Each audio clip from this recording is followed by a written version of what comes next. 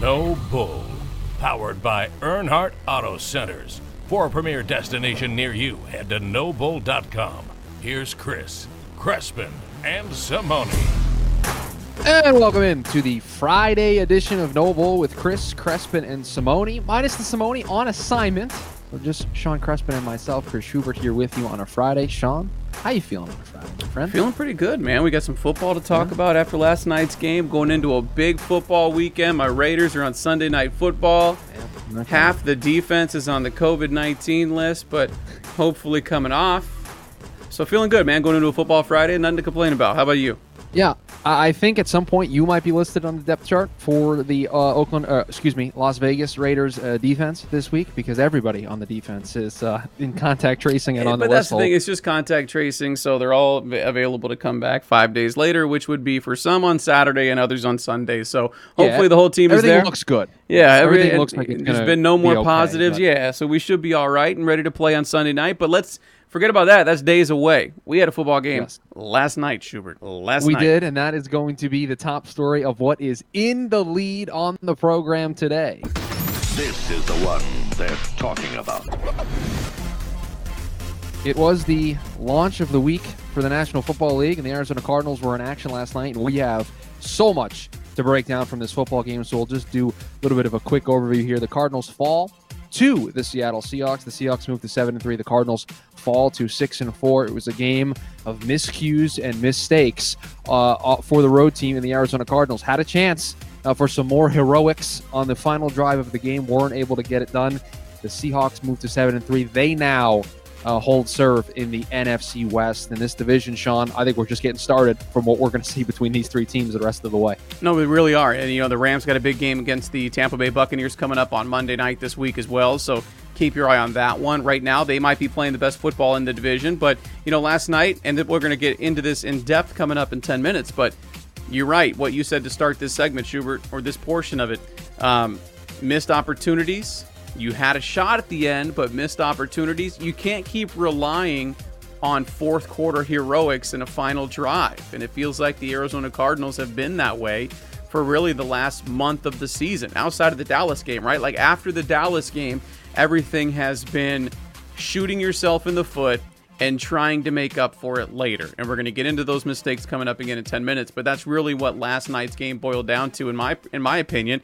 And now you're looking up in the division. Seattle has a very favorable schedule. So do you if you're the Cardinals for the most part. But Seattle's got a little bit more of the NFC East on their schedule. So you kind of like that, right? But we'll get into this game in depth. Last night for the Arizona Cardinals, though, it really does feel like missed opportunities.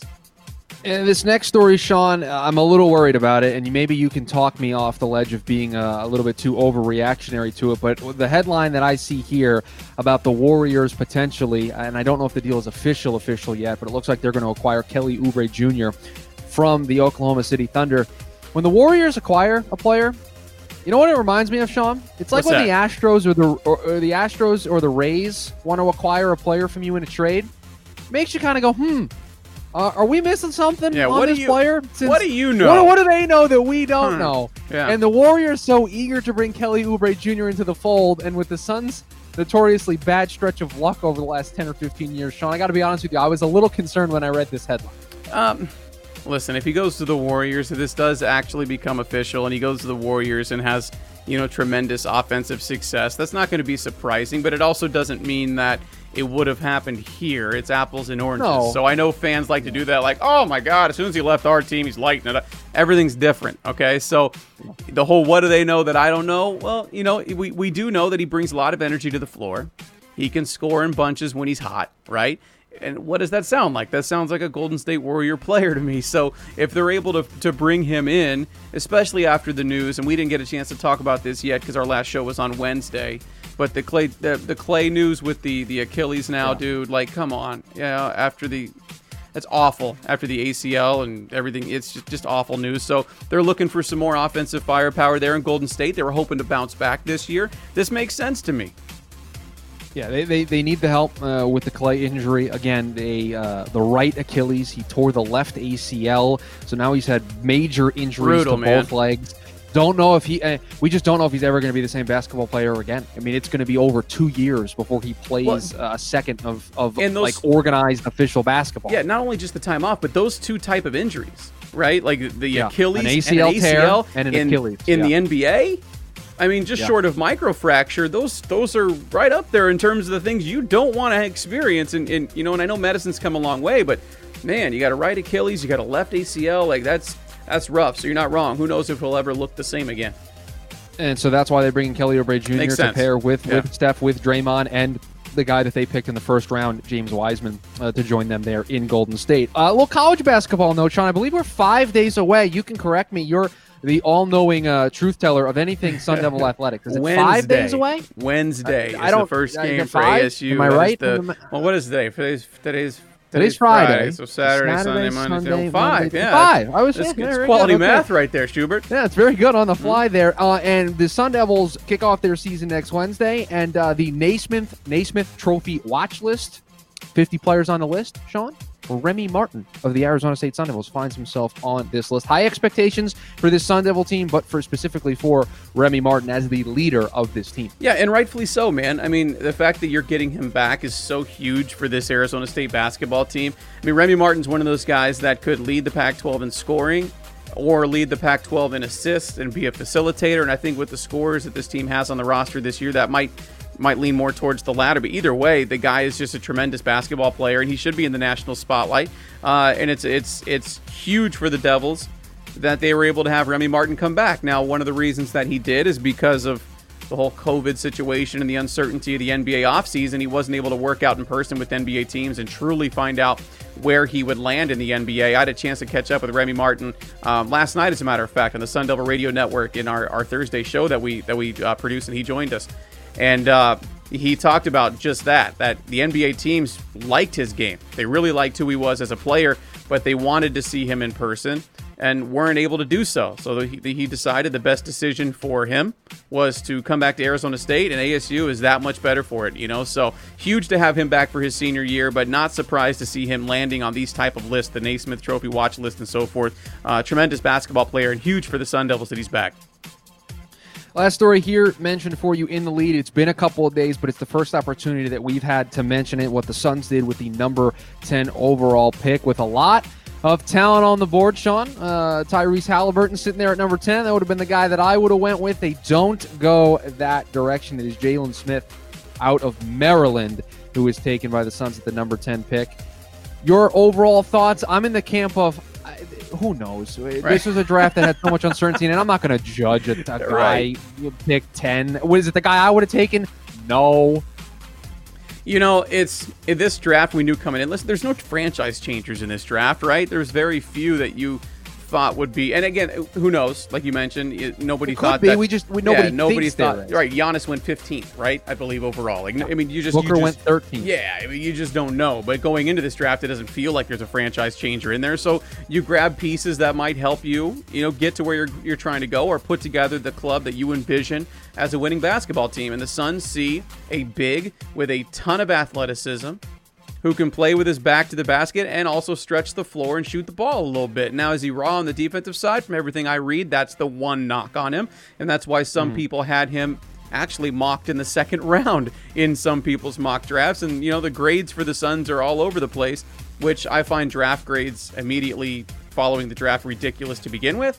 But it fits what James Jones and the Suns say is a need, a big, another, somebody that can play the 4, the 5, and still shoot the ball in today's NBA and fit the modern game. So we'll see. We'll have to wait and see on Jalen Smith. But listen, I think we all ripped the Cam Johnson pick too, right? Ripped, I don't think's the right At 11, we all scratched our head. At best, we all scratched our head, right? And that turned out to be a nice piece for the Phoenix Suns. So jury's out. And in this draft, I think once you hit double digits in this draft, yes, like you were saying, there's talent still out there, but it wasn't anything that you felt was going to change your franchise. So it's hard to hate on a pick that the Phoenix Suns made at 10 that they feel fits a need. And when you look at the things you can't coach, the intangibles, the athleticism, the guy's explosive. He can shoot the ball and stretch the floor. I'm intrigued by it. If I was to be honest with you, I'm intrigued by the pick. I really am. Again, time will tell. These guys, all of these first-round picks and even the second-round picks who might potentially play this year, they have a 5-week turnaround before camp starts and games start being played. So it's going to be a very quick transition for a lot of these guys. We'll see how much Jalen Smith plays here in year number 1 for the Phoenix Suns. That is all we have for you in the lead. No 60 seconds of baseball. I'm not going to bore you, Sean. I could have gone on a rant about the Dodgers trying to acquire Nolan Arenado for 60 seconds. I'll save that for when it actually happens. I'll wait for that at a later time. Coming up next on No Bull with Chris Crespin and Simone, Russell Wilson and the Seattle Seahawks cooked up a traditional dish last night, and it led to a victory. We'll get into it next year on No Bull with Chris Crespin and Simone. Love the dad jokes on a Friday, Schubert. Absolutely love them. Listen, Earnhardt Auto Centers, locally owned and operated since 1951, a proud partner of No Bull with Chris Crespin and Simone. With 19 Arizona locations, we've talked about them weekly here on this show. 21 dealerships, 17 brands. Doesn't matter if you're north, south, east, or west, wherever you're at in the valley, Earnhardt's got you covered with that new vehicle you've got your eye on. And obviously with these times of social distancing, Schubert's in D.C. now. He's trying to get as far away from me as he can. I'm still here in Gilbert, but head over to nobull.com. Right at the top of the page, right in the middle. You can't miss it. The No Bull Express option makes the entire buying process an absolute breeze from the comfort of your home or wherever you might be at in these times of social distancing. They'll bring a car right to you, right to your front door for you to test drive for the day. You can finish the financial application right there online. They're going to deliver your new ride to you once you finalize that purchase as well. You don't even have to leave your front door to experience the Earnhardt commitment and to world-class service. And low prices, Schubert, that just absolutely can't be beat. It's the Earnhardt name you know you can trust. 68-year commitment from their family to yours. Earnhardt Auto Centers and nobull.com. That ain't no bull. Yeah, I think it was like 16 penalties maybe for over 100 yards, which you're not going to win in this league doing that, and especially against a quality team like Seattle. So it's unacceptable to have that many, and we got to clean that up. Probably just the little, self-inflicted penalties. Just really shooting ourselves in the foot. We got to be better. The head coach and the quarterback of the Arizona Cardinals after their loss last night on Thursday Night Football to the Seattle Seahawks, and it is the storyline, at least from the Cardinals side of things, that everybody is focusing on. It is the penalties that doomed the Arizona Cardinals in that game. I think the one that everybody's going to point to specifically would be the unsportsmanlike conduct penalty by Dre Kirkpatrick that directly led to a Carlos Hyde touchdown. That is the difference maker score-wise in the football game. But overall, Sean, this is the latest example of an undisciplined football team. It's something that we've talked about. I think last year it was a discussion. It's been a discussion this year. It's something I've brought up even in their wins that, hey, this is stuff you've got to clean up. And it was a disaster last night in terms of discipline, penalties all over the place. A holding in the end zone that leads to a safety, the Dre Kirkpatrick penalty that leads 2 plays later to a touchdown. Just little things that this team can't seem to get right, and it directly resulted in the loss last night. Yeah, you're right. We've talked about it all year long. The personal foul when the play is over, the drive is going to be done. It's going to be 4th and short, and you're getting the ball back, man, and you got somebody that just can't get his mind right.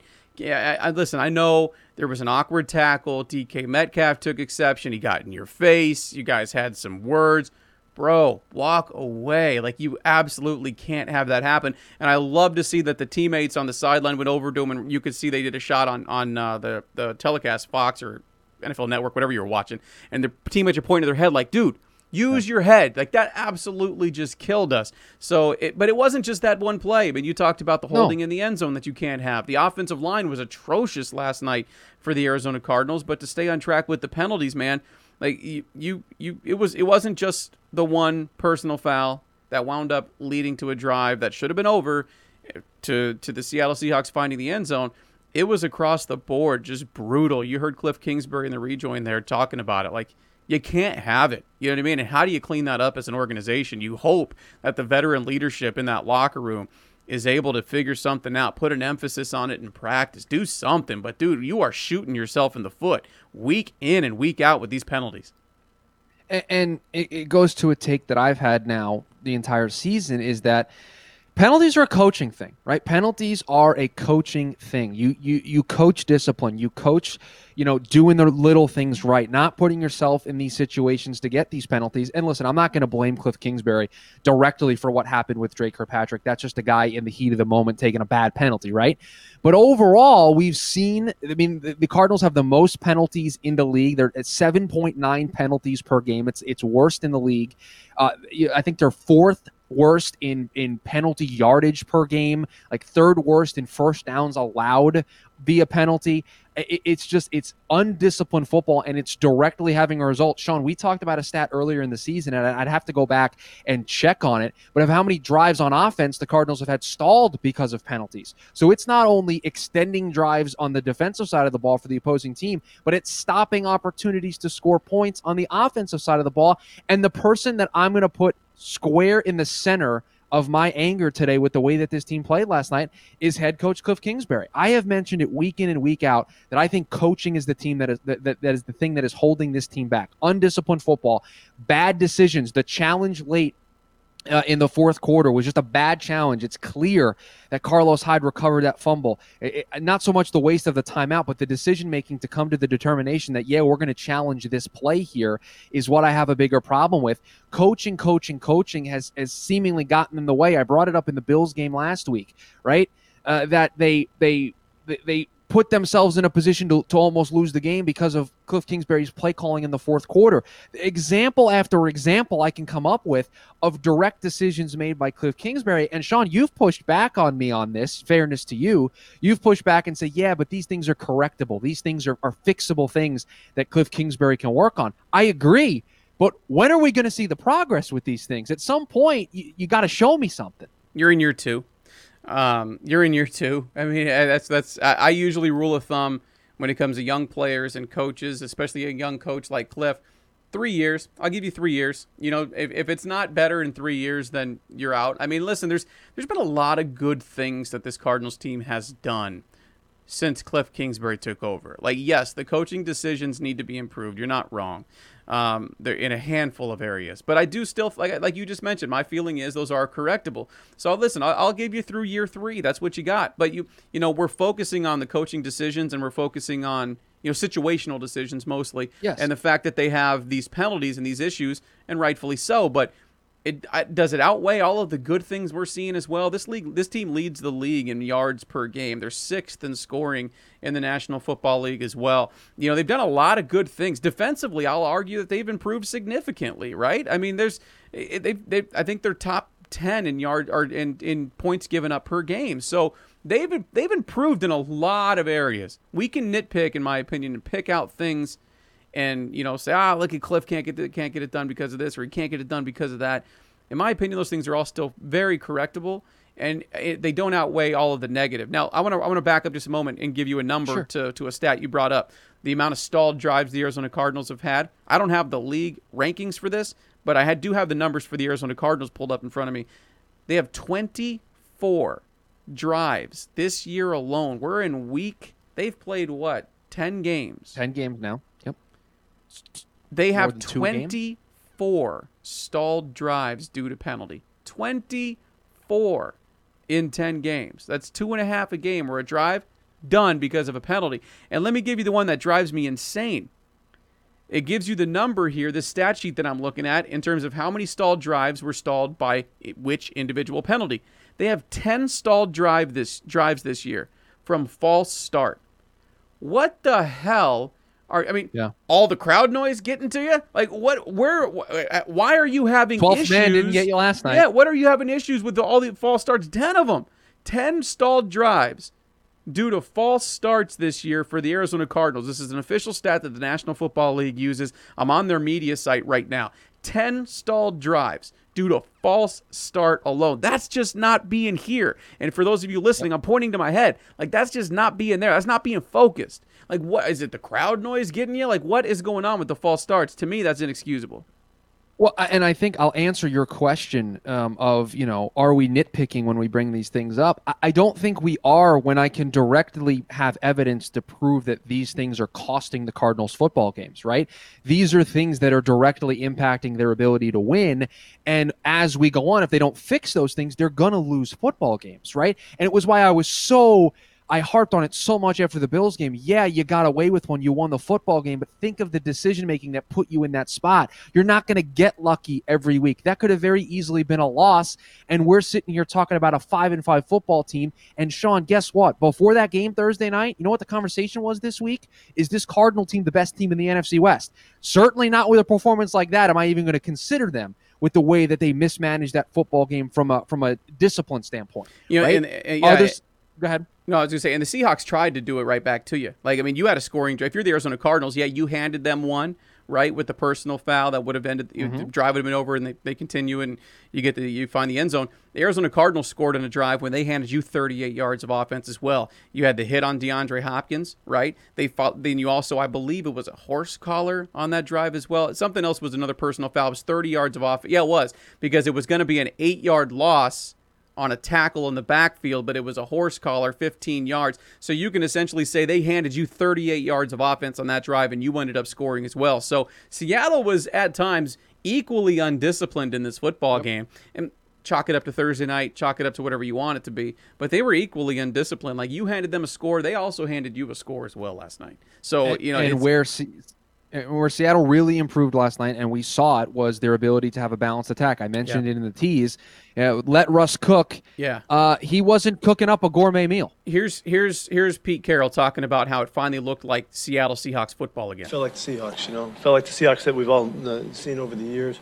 Carlos did a great job tonight. He did exactly what we needed. We needed him to run hard and run tough, knock people backwards, and make extra yards with his juice.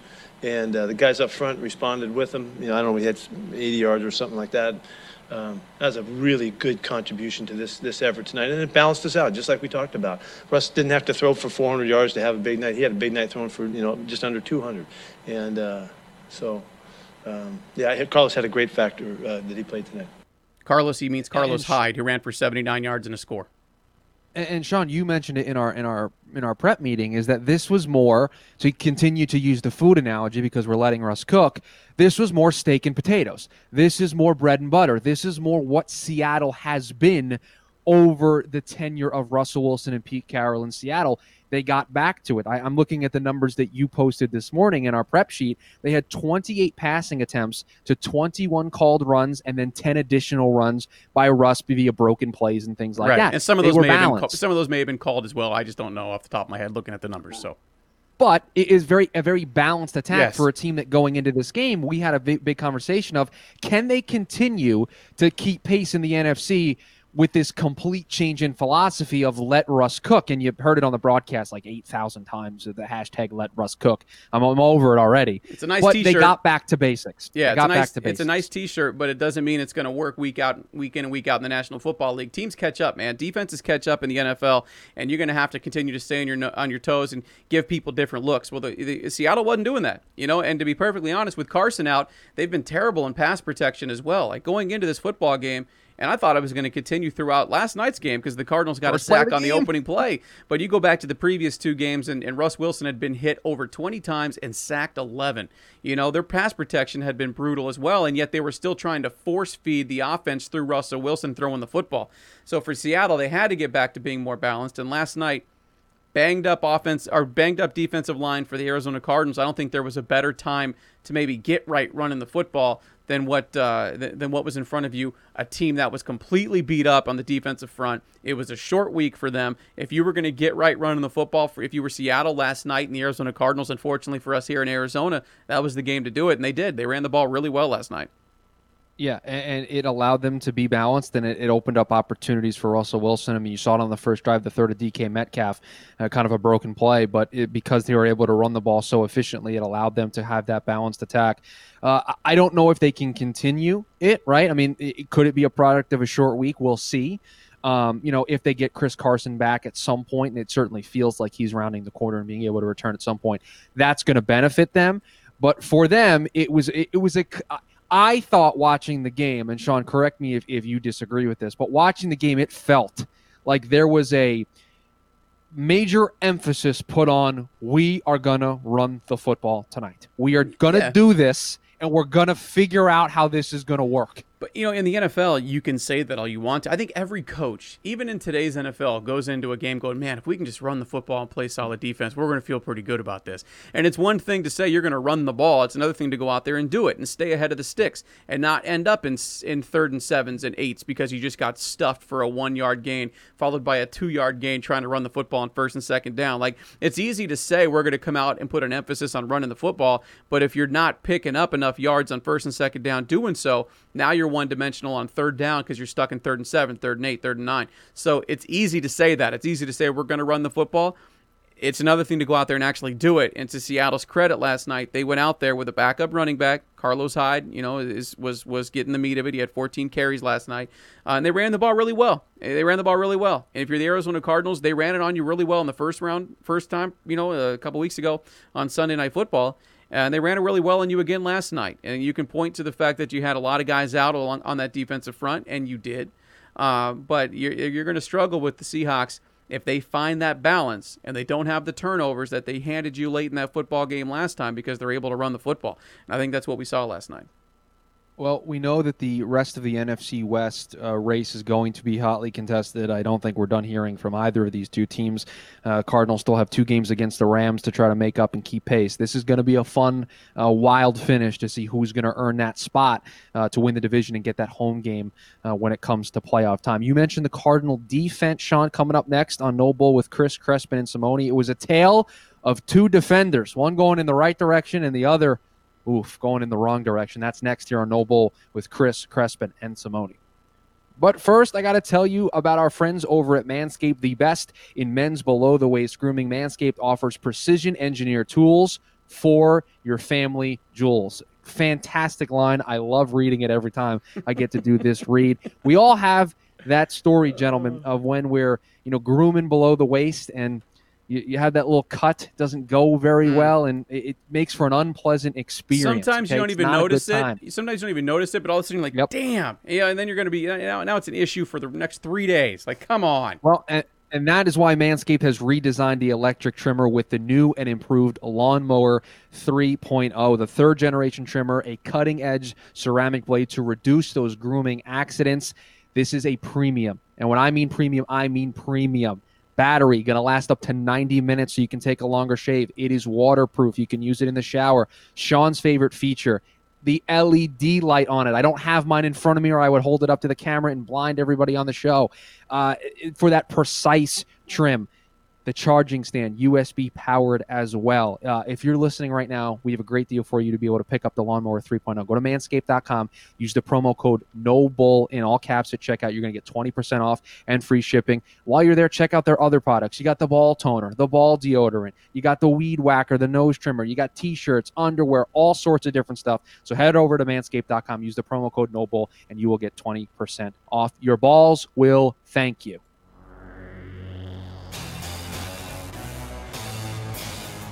Oh, some new music here on the program.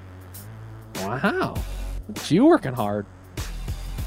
Working about as hard as Isaiah Simmons last night. That's how hard I'm working. Thank you. That's a great segue. There you go. If only Isaiah Simmons could just play the Seahawks every week, he'd be a Pro Bowler this year. Right. As a rookie.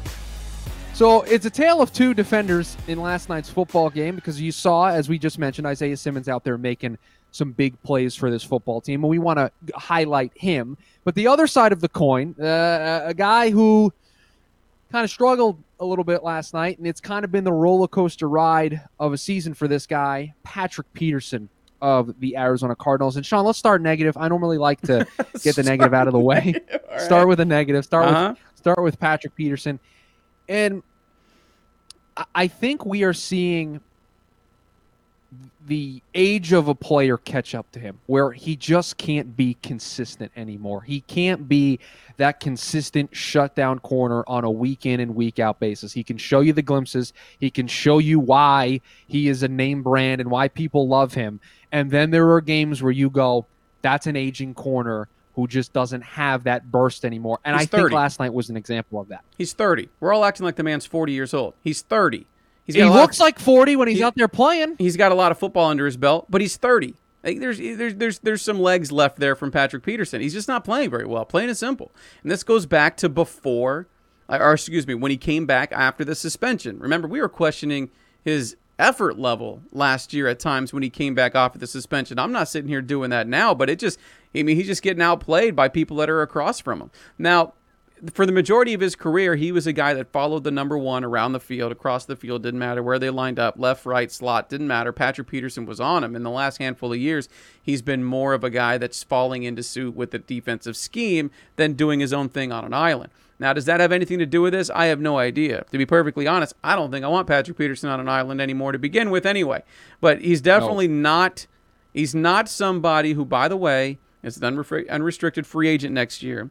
He's not somebody that I'm bringing back for the number he's currently getting paid, which is $12 million a year. I just don't see it. I just don't see that number one corner in Patrick Peterson right now. Sorry, I don't.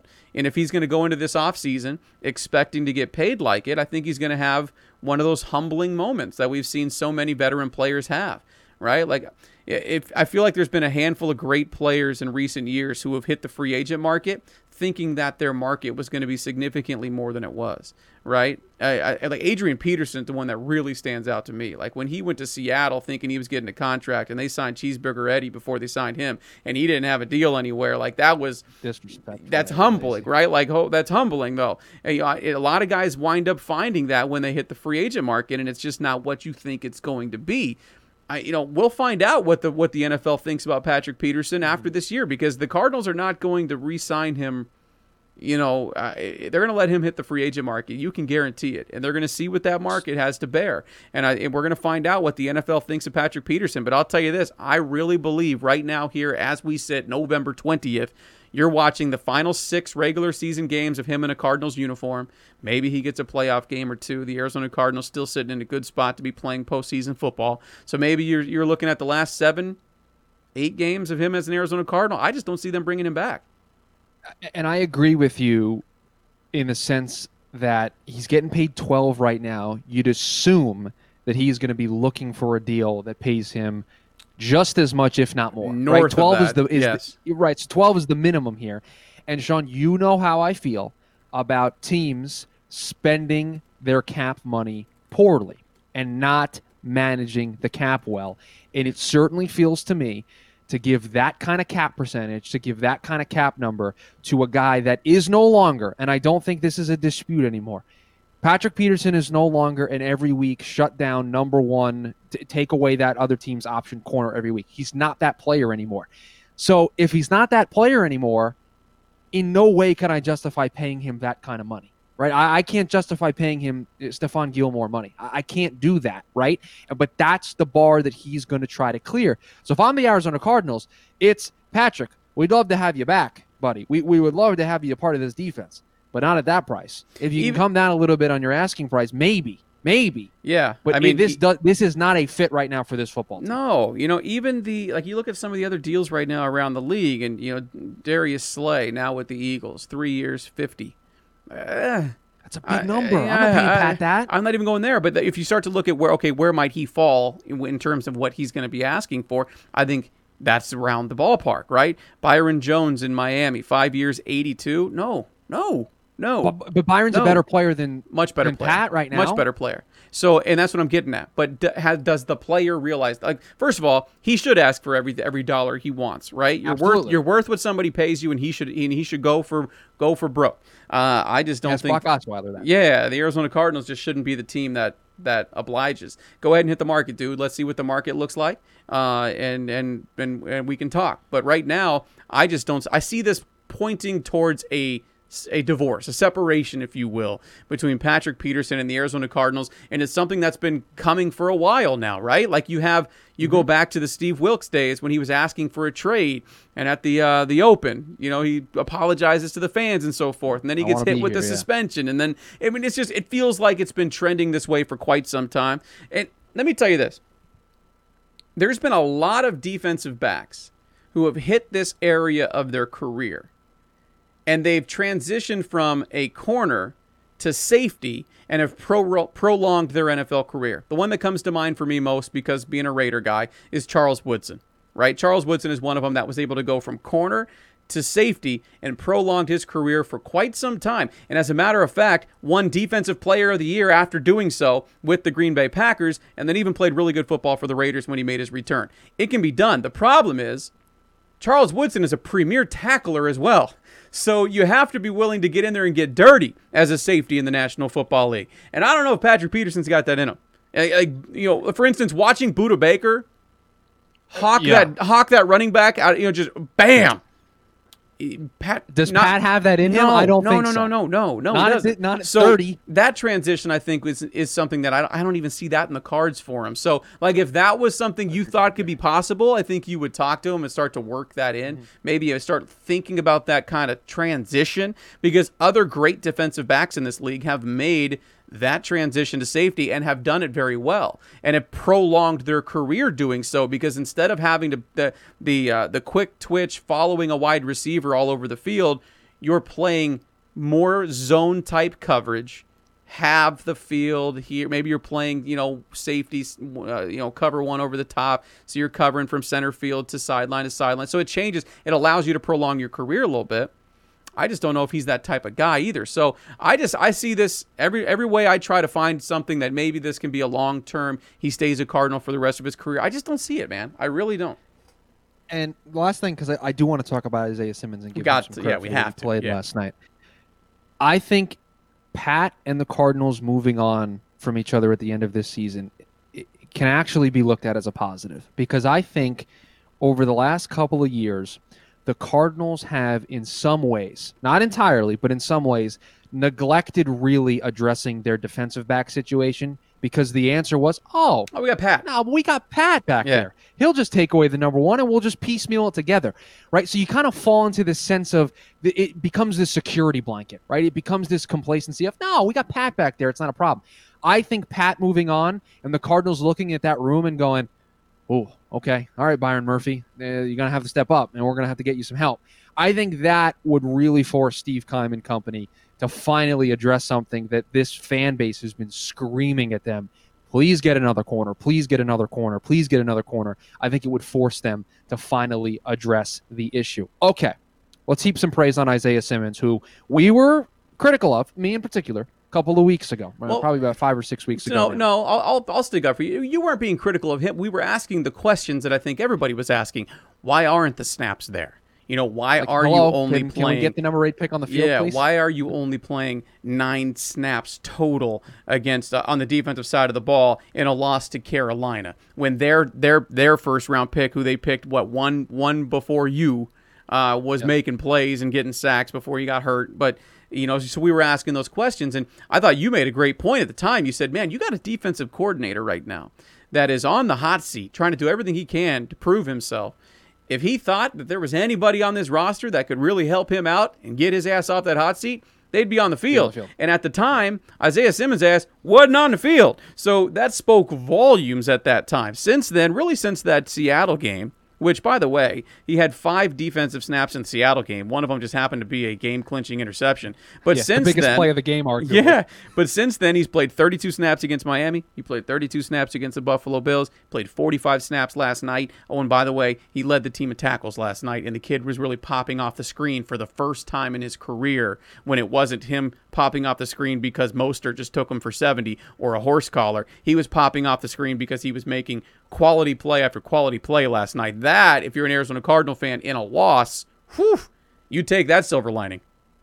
And we heard the noise around this, right? Vance Joseph, when he would meet with the media and he'd be asked about this, he kept saying he's a different player coming out of the bye. It's his time, right? All of these positive quotes of Isaiah's turning the corner. You're about to see why we drafted this kid number 8 overall. It felt like there was momentum trending in that direction. And to your point, Sean, the snaps are increasing over the last couple of weeks. You're seeing him make those plays that you saw him make in Clemson, right? Being able to blow up plays, make what he said, he led the team in tackles last night. You're starting to see what they saw, what everybody saw in him when they drafted him in the first round last season. This is a positive. They need him to be a piece of this because, Sean, I don't know if you've looked at the depth chart recently. I don't know who's getting after the quarterback. I don't know who's going to do it the rest of the season because they're without Corey Peters. Jordan Phillips is still banged up. They don't have Chandler Jones. They need to create havoc and pressure. And this was the conversation we had after the Chandler Jones injury of, hello, Isaiah Simmons, where are you? Even more so now. Find a role for him. Put him in positions to succeed. It feels like they're doing that. You saw it last night. Again, it's in a loss, but I think that's a positive to take away from You know what I'm seeing? And Vance Joseph keeps, you talked about his press conferences, some of the praise he's been giving him about how he's understanding, the defense more. He's figuring it out. And usually what you see when that is true and evident on a field is an athletic player using his athleticism because he's not sitting there thinking all the time.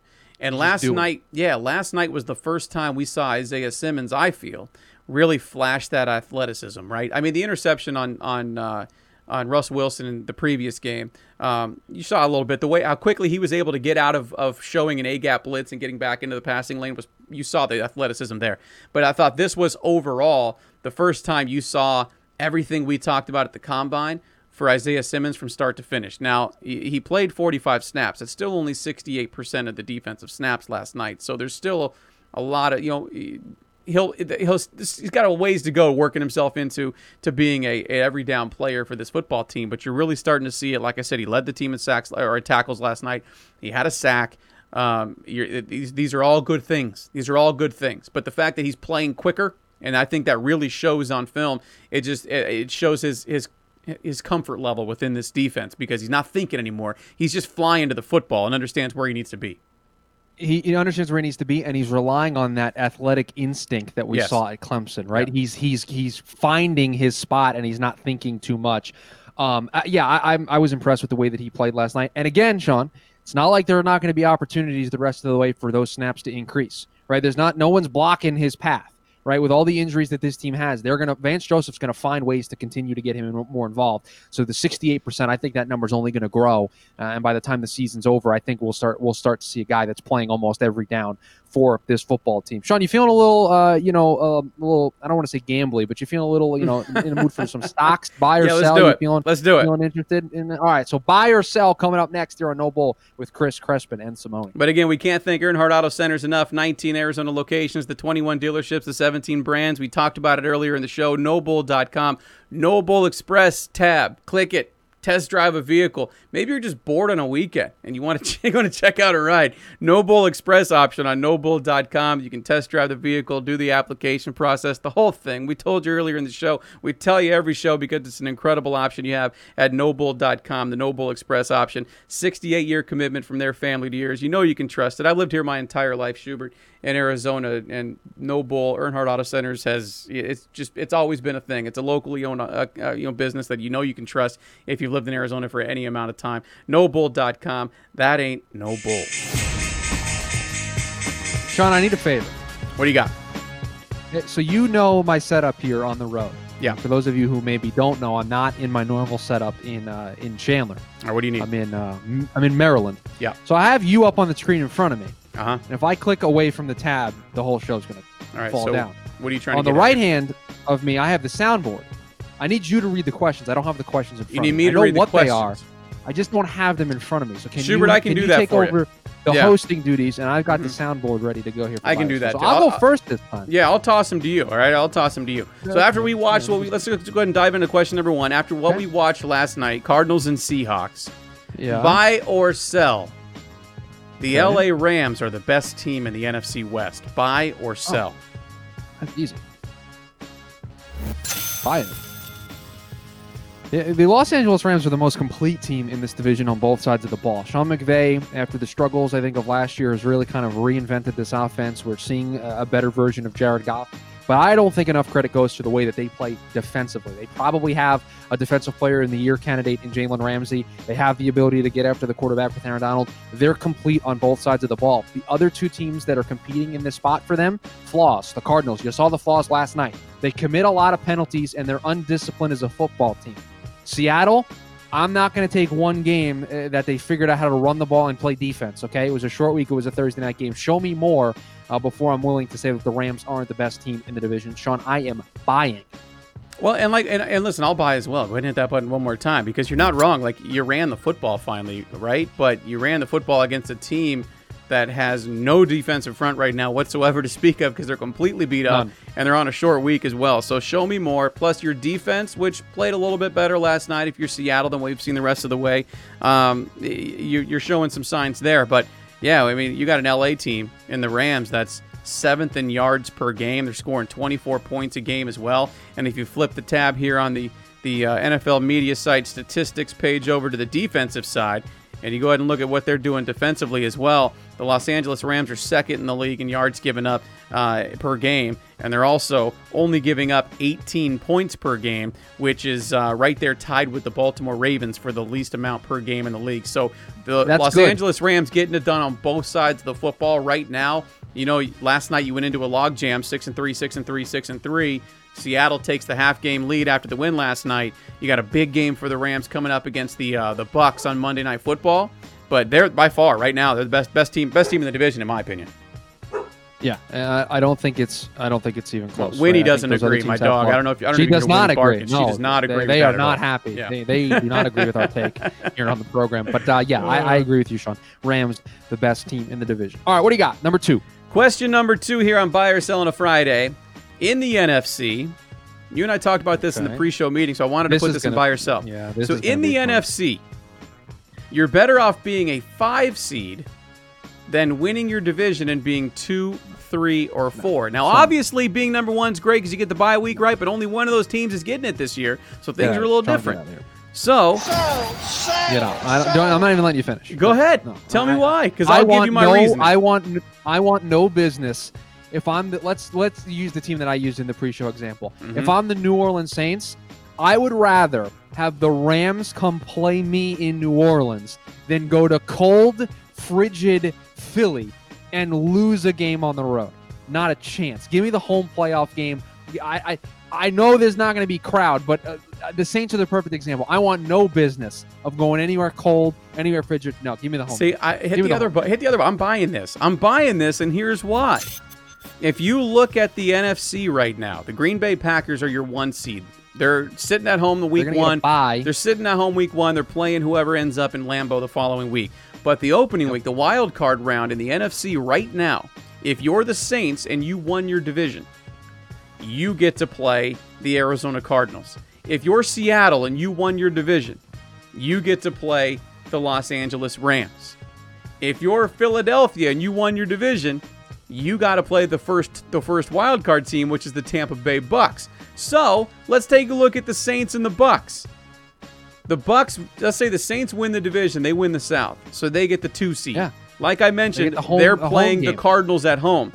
If you're the Bucs and you're the wild card, you get to go to Philadelphia. You get to go play the Eagles. Frigid, and I'm going to lose by a touchdown late because my guys aren't used to the cold. Thank you. You guys know that I cashing in with Crespin. I suck at handicapping, right? Forget about it. Schubert likes to partake a little bit. Give me the projected lines right now. If you had the Saints and the Cardinals week 1 in the wild card round, or if you're the Bucs going to Philadelphia, one of those teams is going to be a favorite, and one of them isn't. So, do I have Drew Brees? It doesn't matter. Because I think the Saints are favored at home. The Saints are favored at home regardless, and I think the Bucs are like 2-point favorites on the road. On the road! That's what I'm getting at. But Sean, I don't care about gambling. I'm here with wins and losses, man. I don't want to go on the road to frigid, cold Philly. I'd almost rather. No, thank you. Give me the home game. I'd almost rather right now with the way it sits currently in the NFC. The Saints are staying at home, but they got the Cardinals coming. They got Kyler and the Cardinals indoor on a fast track. You got Kyler and the Cardinals coming in there. D-Hop. Or you get to be the Bucs and go kick the hell out of an Eagles team on the road and almost have a first round bye. You're just assuming that's what's going to happen. You're just assuming that they go on the road and they just beat the brakes. If I'm Tom Brady, I'd rather go beat up on the Eagles than be at home and play in the Arizona Cardinals. I'm sorry. That's what I want That's what I want in the first round. We disagree on this one. Maybe we can take it to Twitter to see what the fans out there think. Question 3. Winnie clearly agrees with you downstairs, still barking. Yeah. If Jameis Winston can't beat out Taysom Hill, Yeah. Which is that right now, that's the word that Which is Hill the is getting report the that, start. that there are no. Adam Schefter's tweet was there are no offensive packages for Jameis Winston this weekend. Just to put that was the tweet that was put out there. Buy or sell. If that's the case, Winston's done. Buy or sell. And the reason why I'm selling this, Sean, some team will pick him up, and some team will make him the backup. But And that's because of an injury, Okay. he'll get into a game and he'll play. There will be, Sean, you know this better than anybody.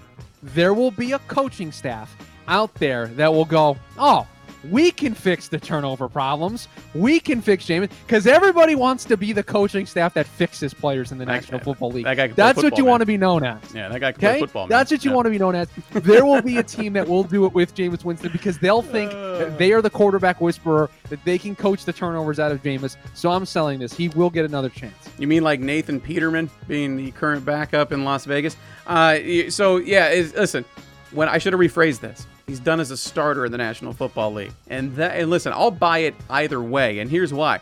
Last year, Drew had the thumb, right? Drew had the thumb. Went out for what, Did 4 or have the 5 thumb. games? did. Who started those football games? Was it Teddy or was it Hill? Teddy Bridgewater. Was it Teddy or was it Hill? Bridgewater did. Was it Teddy? Yeah, it was Teddy, right? And then guess Teddy who? And then Bridgewater, guess who yes. got a starting job in the offseason? Was it Teddy or was it Teddy Hill? Bridgewater. It was Teddy Teddy. Bridgewater, That's right. yeah. He's in Carolina Teddy now, right? So there's a significant difference here He's that not you can playing. apply. He had the thumb last year, right? And Teddy got the starts. Teddy's now starting elsewhere. This year, he's got the ribs. Good God, collapsed lung and ribs. Unbelievable. He was still standing on that sideline the rest of the football game. And they're going with Hill. They're like, we're going to go with this guy instead of Jameis. You know, But your they 30 love interceptions. Sean Payton gushes Big difference. over Taysom Hill. Big difference. Gushes. Big over difference. The guy. Well, he was gushing over him last year, and he let Teddy play. So what does that tell you? Okay, next question. Yeah. We got to get more into this because we weren't on the air since the draft until now. So we all questioned the Cam Johnson pick at 11, right? Yeah. Maybe scratched our head for the Phoenix Suns last year. I was a little perplexed. Yeah. So we owed James Jones and the Suns the benefit of the doubt on the Smith pick at 10. Buy or sell? I don't like the way you phrased this question 'Cause I worded it correctly leads me there. To a Yeah, certain cool. answer. I'll buy it because of the way you worded it. I think it's unfair to judge any draft pick over last year or this year. So yes, I think because you phrased it as James Jones deserves the benefit of the doubt. Yeah, because I haven't watched Jalen Smith play basketball yet. I haven't watched, Cam Johnson play more than one season in the NBA. I think the jury's still out on whether Cam Johnson is a productive NBA player on a regular basis for this Suns team.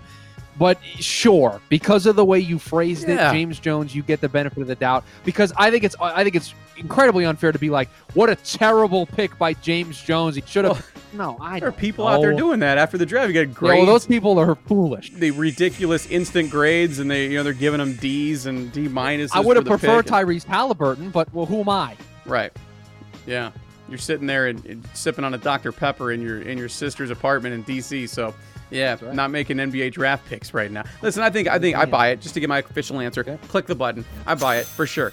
Because when you watch the kid, the athleticism's definitely there. He's got the size, he can shoot. And in today's NBA, give me a stretch big that can shoot the ball, right? So I'm intrigued. Like I said earlier in the show, I'm intrigued by what this pick can turn into. And any big you can put on the floor to push DeAndre Ayton, I'm all for it. I'm all for it. Yeah, and a starting five next year could be, or next year in 5 weeks, Right. could be CP3, Mm-hmm. Devin Booker, Mikal Bridges, potentially Jalen Smith, and then DeAndre Ayton at the 5. That's what it could look like.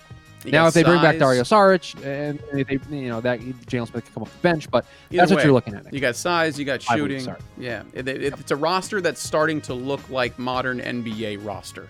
Does that make You sense? got your scorer in Devin Booker. You have your distributor in CP3. You have your Yes. 3-and-D guy in Mikal Bridges. Mm-hmm. You hopefully have the modern NBA big man in DeAndre Ayton. I'm not. I don't think I'll ever be there with DeAndre until he actually does it. And then you have a stretch 4 in Jalen Smith at some point if he Yeah. can develop the way you All right, expect him Schubert, to. If he can get better defensively. Get us out of here on a Friday.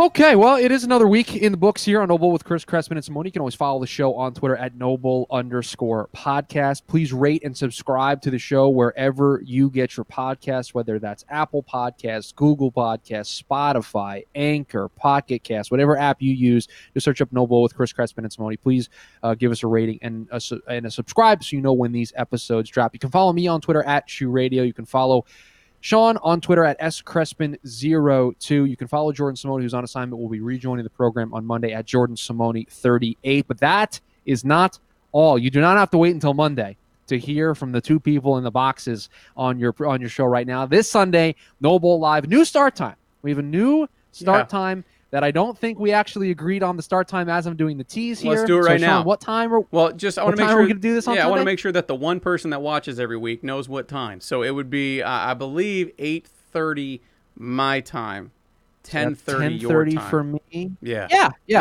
would think we so could make that work. 8:30 Arizona time, 10:30 if you're on the East Coast. Figure it out if you're somewhere else. How about that? Yep, that's No Bull Live. It is our full Sunday football preview show. We go over the college football week and slate of games on Saturday. We get you ready for the NFL football Sunday. A little bit more of an in-depth preview since we don't have a Cardinals game to really break down on Sunday, so maybe we can get into some more specific games. We have the Fab Five, which we give out our best games of the week. And then the most popular segment in No Bull with Chris Crespin and Simone history on the No Bull Live. Cashing in with Crespin, the worst gambling advice that you could ever get, because Sean Crespin is out of points. It's getting low. I got a curveball. You went 1-2 last week. Oh, I got a curveball coming up for Cashing with Crespin this week. You're gonna want to tune in for it because I got a curveball coming out this week. Okay, I don't want to run on too long before we get out of here, but that means you've already started doing research for the weekend, which is impressive because normally I get a text message from you Saturday night like, "Hey, I got to put together Cashing with Crespin." That's actually not what it means at all. What it means is I usually do 3 games, but I'm low on cash. We're taking those chips this week, pushing them all in on one game. One game and one game only this week for Cashing in with Crespin. We're all putting it all in, and you're going to be shocked as to who I'm putting it on. Okay, that's what you have to look forward to on Sunday at No Bull Live. Yeah. Join us then. If not, have a good weekend. We'll talk to you on Monday.